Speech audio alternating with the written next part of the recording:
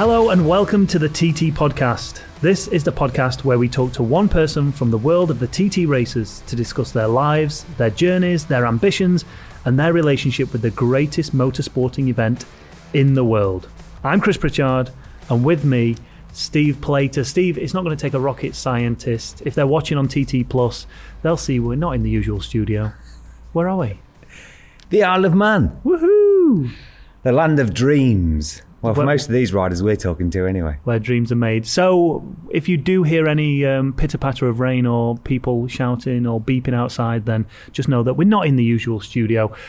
Steve, we've got an exciting guest coming up today. I've seen loads of interviews with James. He's not afraid of showing his feelings, is he? Yeah, quite outspoken, shows his emotions, and it's very easygoing. He doesn't really come across as a tough guy or a tough competitor even. However, he's very fast. Yeah, if you saw him walking down the street, you had a quick chat with him, you wouldn't think that he was capable of doing what he's capable of doing, right? No, a TT winner. A TT winner. Let's get him on.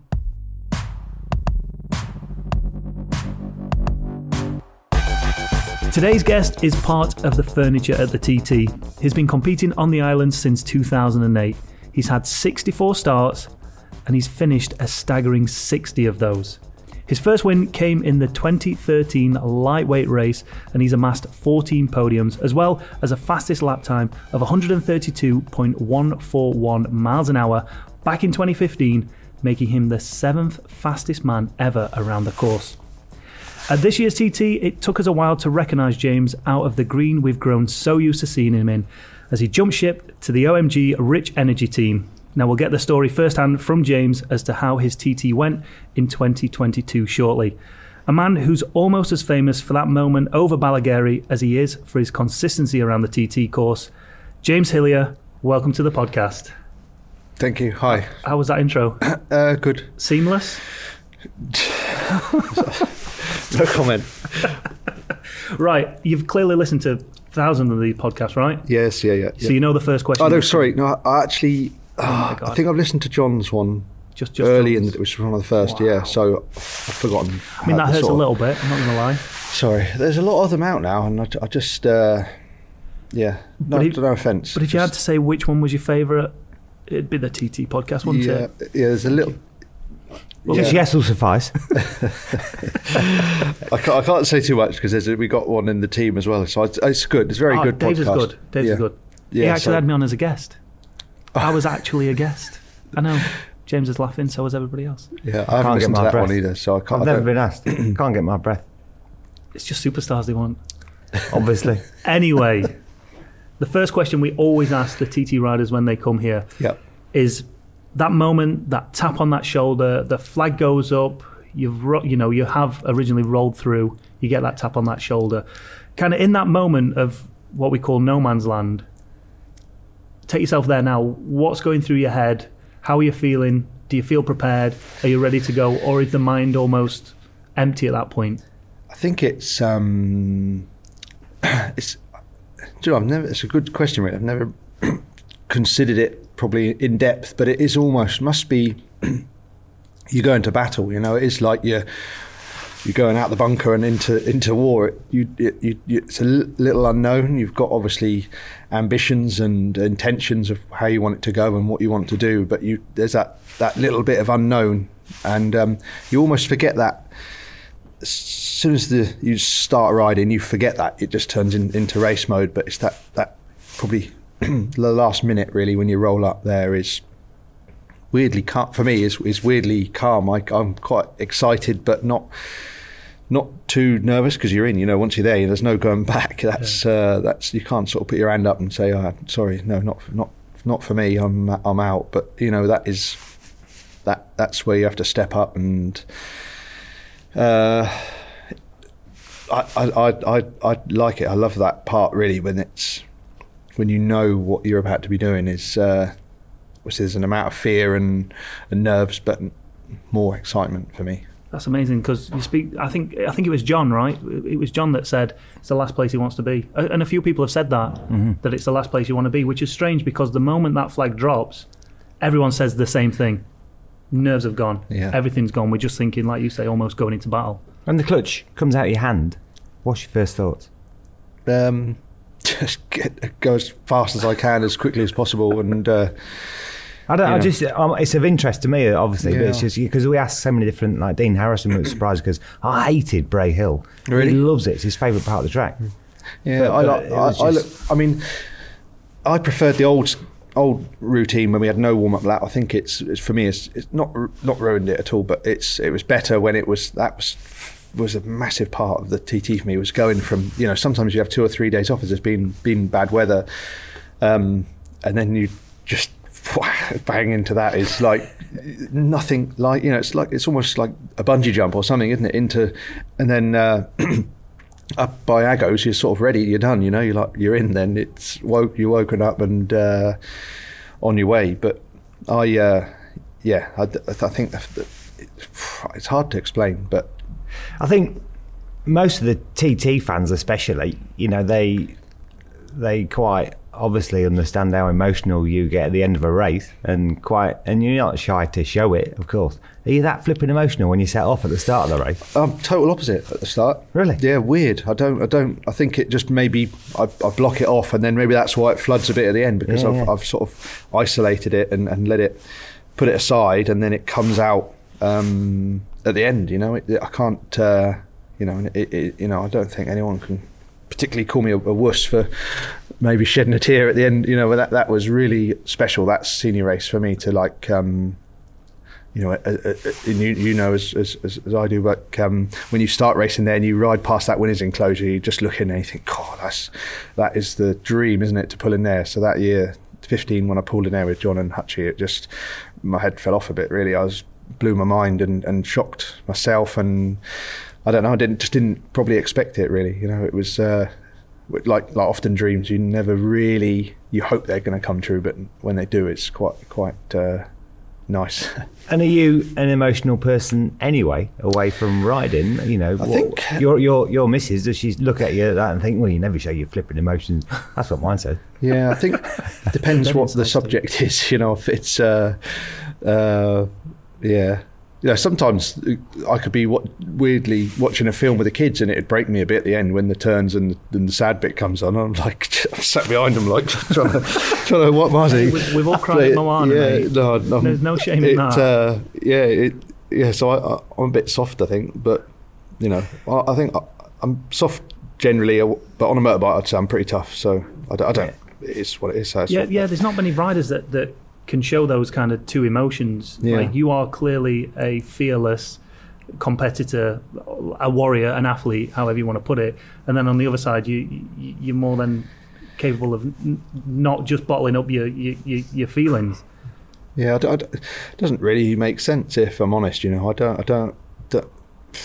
Maybe it does. Maybe that's that's a better way of being a bit more balanced. Yeah, but I think for me it's that whole roller coaster. I'm like points, I'm really excited, then I'm scared and nervous, and then I'm like in the zone and determined and hungry, and nothing will stop me, and then at the end it all crashes and falls apart. So it's that the whole journey, I suppose, emotional journey of racing at the TT, and everybody's different. How about you, Steve? Like, there must be a point of every TT rider when they get home, like you, whether it's in the winner's enclosure when you just release that emotion, or it's not until you get home. Have you ever experienced it where you've just, because there's so many emotions going on, and everyone's just at the peak of emotions, whether it's fear or excitement or whatever it is, you've got to have that drop.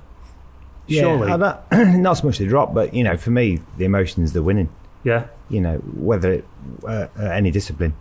And still is now. I can look back at a race, especially some coverage, and it kind of makes you emotional, especially some of the things you had to go through sometimes to achieve that goal. Mm-hmm.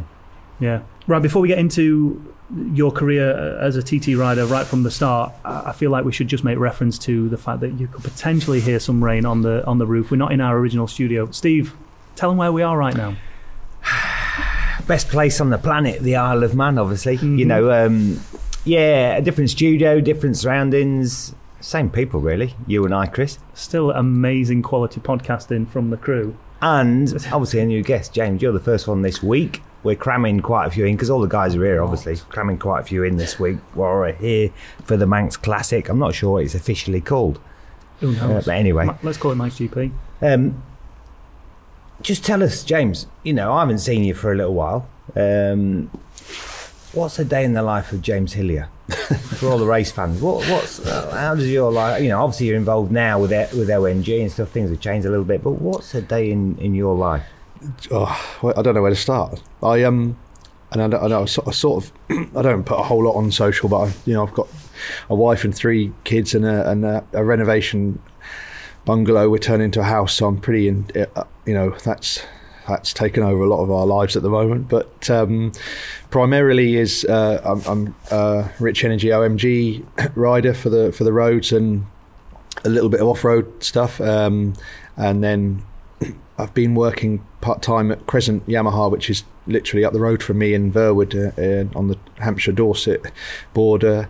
Race bikes or road bikes? Bit of both, to be honest. More track bike stuff, but just working with customers on track builds and bike specs, and quite interesting. And it kind of all worked out because when I started working there, we were still BMW with OMG, and the Yamaha thing came on, and it's all sort of fallen in place quite nicely. So working with the Yamaha brand and helps a little bit, trying to, when you're trying to sell a Yamaha and push a Yamaha, which is a little bit harder if you're riding a BMW. But so that's clear, and I enjoy that. It's 5 minutes up the road, and a fair bit of potential, I think, there in the future of that side of the business, the pro shop. But and then the absolute slog of trying to do a house up, which is hard. It looks easier when you get the plans drawn and so on. So 2 questions. Are you mechanicking at Crescent? I try not to get on the spanners too much. Right.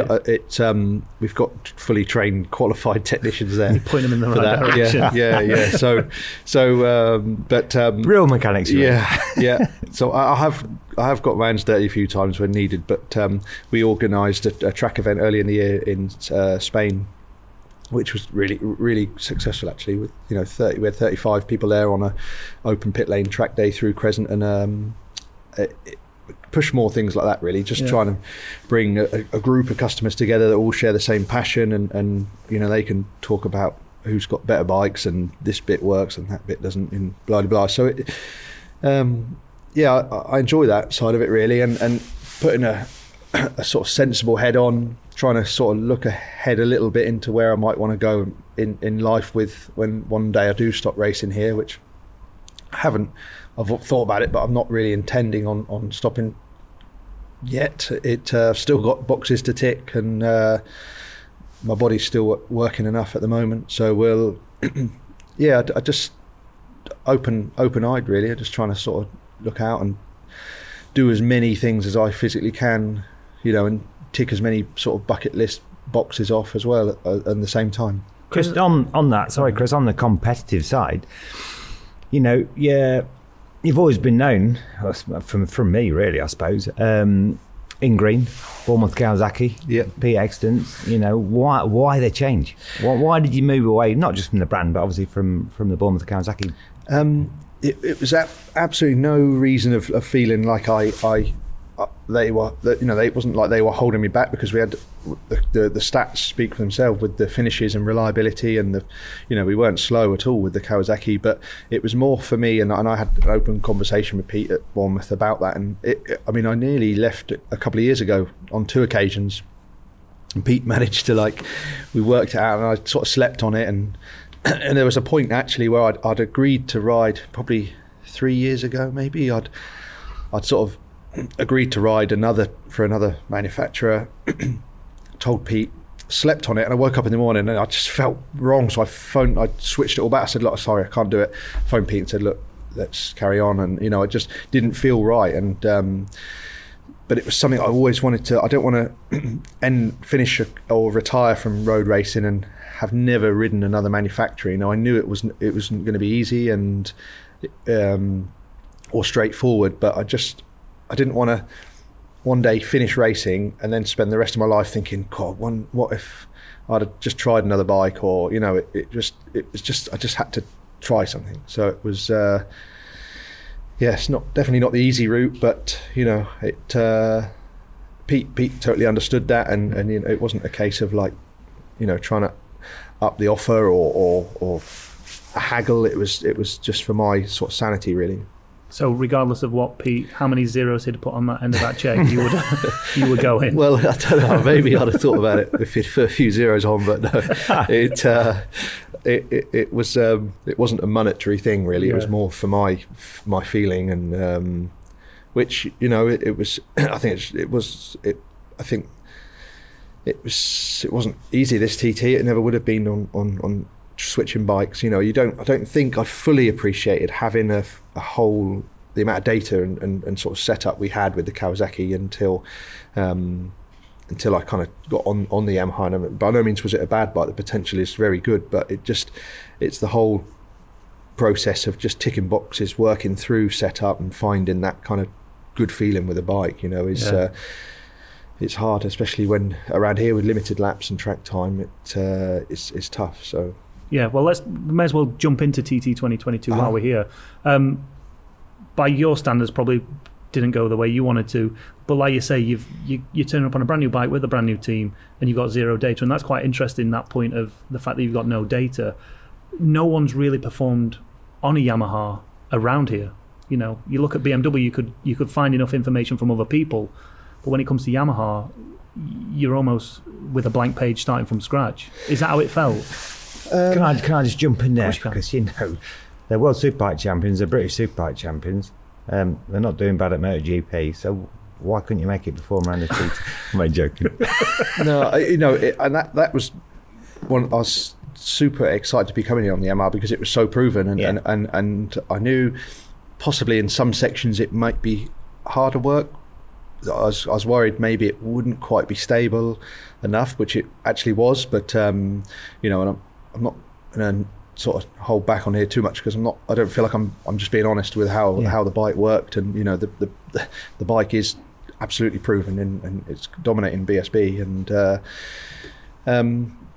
it was just finding that kind of balance of with the chassis more than anything. The engine on that Yamaha's so nice, it sounds amazing, but the torque and the way it just delivers the power, it kind of tricks you because you feel like you need to really rev it, but a lot of the power's low down, so you can kind of be a bit lazy with it. Really, it feels slow, but it's actually friendly still power. Really friendly. It was. The Superbike we actually took power out of it in the number of gears just to sort of soften it and make it a little bit easier to ride, but. It's that last probably like 4% of setup, which is crucial here for the, like years ago, I think Joey said the corners with no names is where you make a lot of the time up. And I feel that for me was, it's the little kinks round Rencullen and towards Balaf where I just couldn't quite hold the throttle on like I know I should have been able to. And just trying to keep the bike turning at high speed, it was such hard work at times. And I think, and we got it a lot better. I felt the senior race at the end of the week was, I wish that had been the first race, then we would have had a much better week. I kind of felt we'd made headway for sure by the end of the week, but just couldn't quite sort of finesse it that final bit. We were a little bit behind, and I think majority of the guys, apart from the new Honda, they all stepped back on a bike as they finished in 19. Which.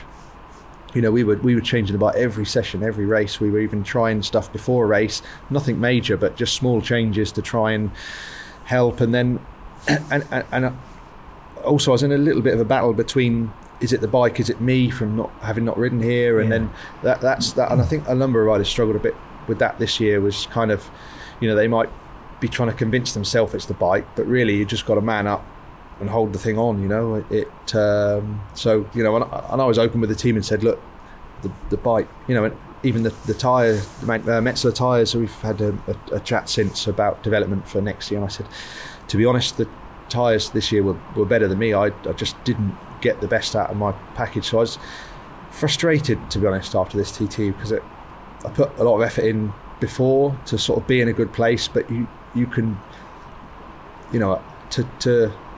to be not satisfied with 5 finishes. I think we're top top 7, I think, in all races, but or some, I can't even remember. I've remembered the important bits, but it was not results I sort of want to remember. I don't come here to finish 7th, you know. It was very frustrating, but at times. But overall, I think pretty good. You know, I think we finished every lap of practice, every race we finished, and the races we started anyway. So we're allowed to start. So it. I just, you know, and I get the feeling people say, "Oh, you had an all right TT," and I sort of feel a bit ungrateful really, because it should be, but as a racer you're never happy with finishing 7th, you know. You want to be. I wouldn't have thought you'd have been happy in the slightest with that, but then again, you are on a brand new bike. You're back after 3-year break, so I think the break thing, everyone's in the same boat, so I can't use that excuse. You're renowned for being a slow starter through the TT and building up gradually through to, you know, race week. Do you think that hindered you, being on the new brand and a massive amount of work to do? Possibly, you know. And I think I remember first night on the Superbike, and I was like, wow, like, how the hell are we going to do this? Because the lap times were pathetic, and we're nowhere near what we could do, and it felt so fast, because there's no way to prepare for that or get in that, to get that feeling, you know, when you at the end of Kronkivodi or something, and you know, even halfway along Kronkivodi you feel like you're going fast, and then you click 6th and you're like, shit, like what the hell, why is it so fast, like, and then.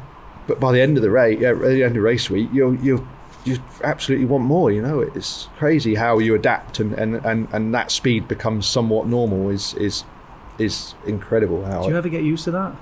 At the end of race week, it's odd. It's so bizarre how everything slows down. Yeah, really, and that's sort of where you want it to get.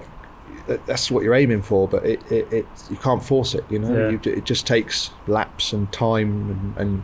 You know, that all comes hand in hand with having the, you know, if you have a bike that isn't handling, it takes longer to get that feeling, because it's not doing what you want it to do. As soon as you can get the bike feeling comfortable and it fully in control, then that feeling comes a lot quicker. So it's a tough little process to kind of, and the harder you try to force it, the almost further away it goes. You know? Did it make life? Sorry, Chris. Did it make life harder not having Davo there?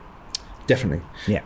He to be fair, he would come in after a lot of sessions and give a bit of feedback and say everyone's struggling there or something. That made me feel better, because like Solby Straight this year is terrible. You know, it used to be a bit of a rest, but you know, one lap my feet were off down there, and I didn't really. I was offline because I was beside Hutchie, but I was like, it wasn't. There was a lot less rest in a lap this year with the way the track's changed. It was pretty tough to, you know. Bits you'd sort of almost look forward to for a little bit of a breather were not any longer. They were hard work. So what do you do with that? I was going to ask exactly the same question, to be fair, because the thing is, when you look at like BSB or something, you've got 2 teammates going around the same course, and they can just interject with information. But obviously this is slightly different because of the way it's set up, and obviously Davo is a much bigger rider than you. But also, did you feel pressure knowing that you were the only Yamaha? To a degree, I was as a matter of pressure, because I'm representing the team and brand myself. But you know, I think with Davo, we would have massively accelerated the development during that practice week. Of, you know, we would both go out with different settings, discuss the feelings we got, and then it would give us a more of a direction, rather than, you know, you can say if you're in the middle and one rider goes up and the other rider goes down with something, and it's going to be right one way or the other, and then rather than it take, you know, then you could even do that in one lap. So one evening's practice, you both go out for a lap with either way of setting, come back in, and then that night you've changed. Whereas if I was being on my own, we had to kind of do it one step at a time, rather than with 2 riders you can really move forward with setup and trying stuff. I guess if you go the wrong way with it, it just accentuates it even to a degree. Or we could try, you know, one evening Dave could have gone out with a front setting change, and I could have gone with rear, because sometimes you end up chasing the wrong end of the bike, or even fuel maps and fuel tanks, you know, to make sure we've got the longevity and the fuel range. And there's so much, you know, that we could have moved. We were. I'm not by any means making excuses, but it would have TT would have been a little bit easier with Dave. I wanted the bike, Yeah. and so I was, as soon as I heard he wasn't coming, I was pretty peed off really, because I knew it was down to me then to kind of learn the bike. And but I think we've got a long list of stuff where we want it next year, and provided we're on for next year. I haven't actually had the conversation with him yet. Oh, the next question. Yeah, I'd like to think I want to finish the job we started, and hopefully we can pull it all together, and because that bike was so, some sections of the course, particularly on the mountain, it was so nice, that bike to ride. And the R1 just I never got to ride the Superstock bike properly here, but the Superbike alone, it didn't really feel like a Superbike. It was which is nice. It's kind of might sound silly, but it was comfortable. The engine's nice and torquey. It was kind of almost a bit of a lazy bike, which I think probably might suit my style a little bit more around here. Now, it was widely publicised that you were going to be doing the TT of the off-road world, which is the Dakar. Yeah. First of all, why? Why not? I'm a massive fan, and I very nearly competed there myself. I went to the start of the cancelled one years ago and so on, but it didn't happen in the end. Wow. However, it's a massive task, and when it puts the wind up people like David Knight, a multiple world champion, it's a tough discipline to go and compete at. Yeah, I think I've just got this burning desire to do hard stuff, or things that I don't think I'll particularly enjoy it that much, but you will afterwards. I'm still so hungry to do it, and just get to the finish, because it which is a huge task, absolutely massive, and I won't be, by all means, I won't be there racing. I'll be there riding and just concentrating on keeping the wheels turning to get to the end, and I'll hopefully, touch wood, I can do that, and I'm either going to never want to do it again, but tick a massive box, or I'll think, wow, that is, I want to come back next time and do better. So it's bloody dangerous, that job. It is, this is pretty sketchy riding around here, but I've done two rallies now, one in Spain, which was more dirt track. That wasn't too bad, to be honest, but the second was in Abu Dhabi in the dunes, and that can change so quickly there, from riding along a steady flat sort of almost trail in the sand, and then almost an instant drop, which is like riding off a multi-story car park. And you if you don't die, you're definitely going to the air, in the air med to get salvaged. I don't know. It just and so you can't read it. Well, I think the more as that was only a 5-day rally, and as it went on, I wasn't still taking risks, but I was assuming what was, because you almost don't read it from straight in front. You look at the sides almost and read the shape of the dunes beside. So at the beginning, I was kind of rolling everything and thinking, what the hell's over here? Whereas, and sorry, mate, are these things you're approaching obstacles flat in top gear? Often you spend a fair bit of time flat in top, but I'd say more 4th, 5th gear, which is still probably sort of 70 mile an hour. You're not going slow. It's it doesn't feel that quick because there's no real reference, until you've got to stop for a drop, and then you realise how fast you're going. But they're sand dunes, but they're honestly like mountains. Some of them, you can't appreciate it till you see it, and it's a mind-blowing thing. The more I sort of got into it, the more I wondered what the hell I was doing. It's so, I can't. In my opinion, the Dakar is far more dangerous than the TT, for sure. Yeah. Sorry, guys. I mean, I know what the Dakar is. I'm well versed in all forms of motorsport standard, but there might be some people out there that don't know. They might have never heard of the Dakar. The majority of people have. So explain the Dakar in layman's terms. So, it's a desert rally for motorcycles, cars, lorries, various different vehicles. On the terrain is kind of sand dunes, desert, as well as other parts with boulders linked in there. And unfortunately, when you're setting off on two wheels, if you're setting off towards the back, obviously you're a slower a slower rider or a newcomer, then you haven't got very many minutes before the cars are setting off or the lorries. So it's which is another massive danger and causes big clouds of sand you can't see, visibility and various things. But James will know better than me. I haven't competed at the Dakar, but obviously when it comes to rallying, if you think of rally cars, they've got a co-driver, they're directing them. You're on a motorbike, you don't have a passenger. No. So how are you? You've got to try and read it. You have the road book on a scroll on a display in front of you, so you have to really try to read as you ride, which is easier said than done. When you're on a tarmac road reading your sat nav, trying to get to the north coast or whatever, and it's not quite like that, because you've got all sorts coming at you on the off-road terrain that you're trying to sort of avoid or ride around and or prepare for something coming up. But I would say, having only just come into it, and from speaking to other people, it's really come on a lot. You have a real loud bleeper on your, so providing that's sort of controlled by a GPS thing, so it knows where you are. So providing you're on the right route, it will warn you of any drops on that route as such. So I heard horror stories of people who think they're riding on their road book to a degree, and but they're off route, and they've hit a drop off that's not on the road book because they're not on the road book. So you've got to be on every point of a kilometre. You've got to be checking that road book to make sure you're on track. Obviously in the sand you get tracks of other bikes, but that could be, everyone could be going the wrong direction, or not everyone, but you could be following some tracks that have gone the wrong way, and you have to be accurate because there's various waypoints you have to connect with to link you into the competition. It's more mentally draining than physically, that and it's 2 weeks, so you do this one coming up in January is 6 days on, and then you get a day off, and then another 6 days, and it's I wouldn't say I was by nearly broken, but the one I did in Abu Dhabi was 5-day rally, and that was pretty tough. So sort of double that up. So are you still pursuing? Yes, I mean, as it stands at the moment, we're what we at now, nearly end of August. The entry is in. My first deposit's paid, and I've got a slot in Dakar January. So we're a fair bit further ahead than we were this time. I've told you before, I want a job in the team. Yeah, I've got. I'll put you on the list.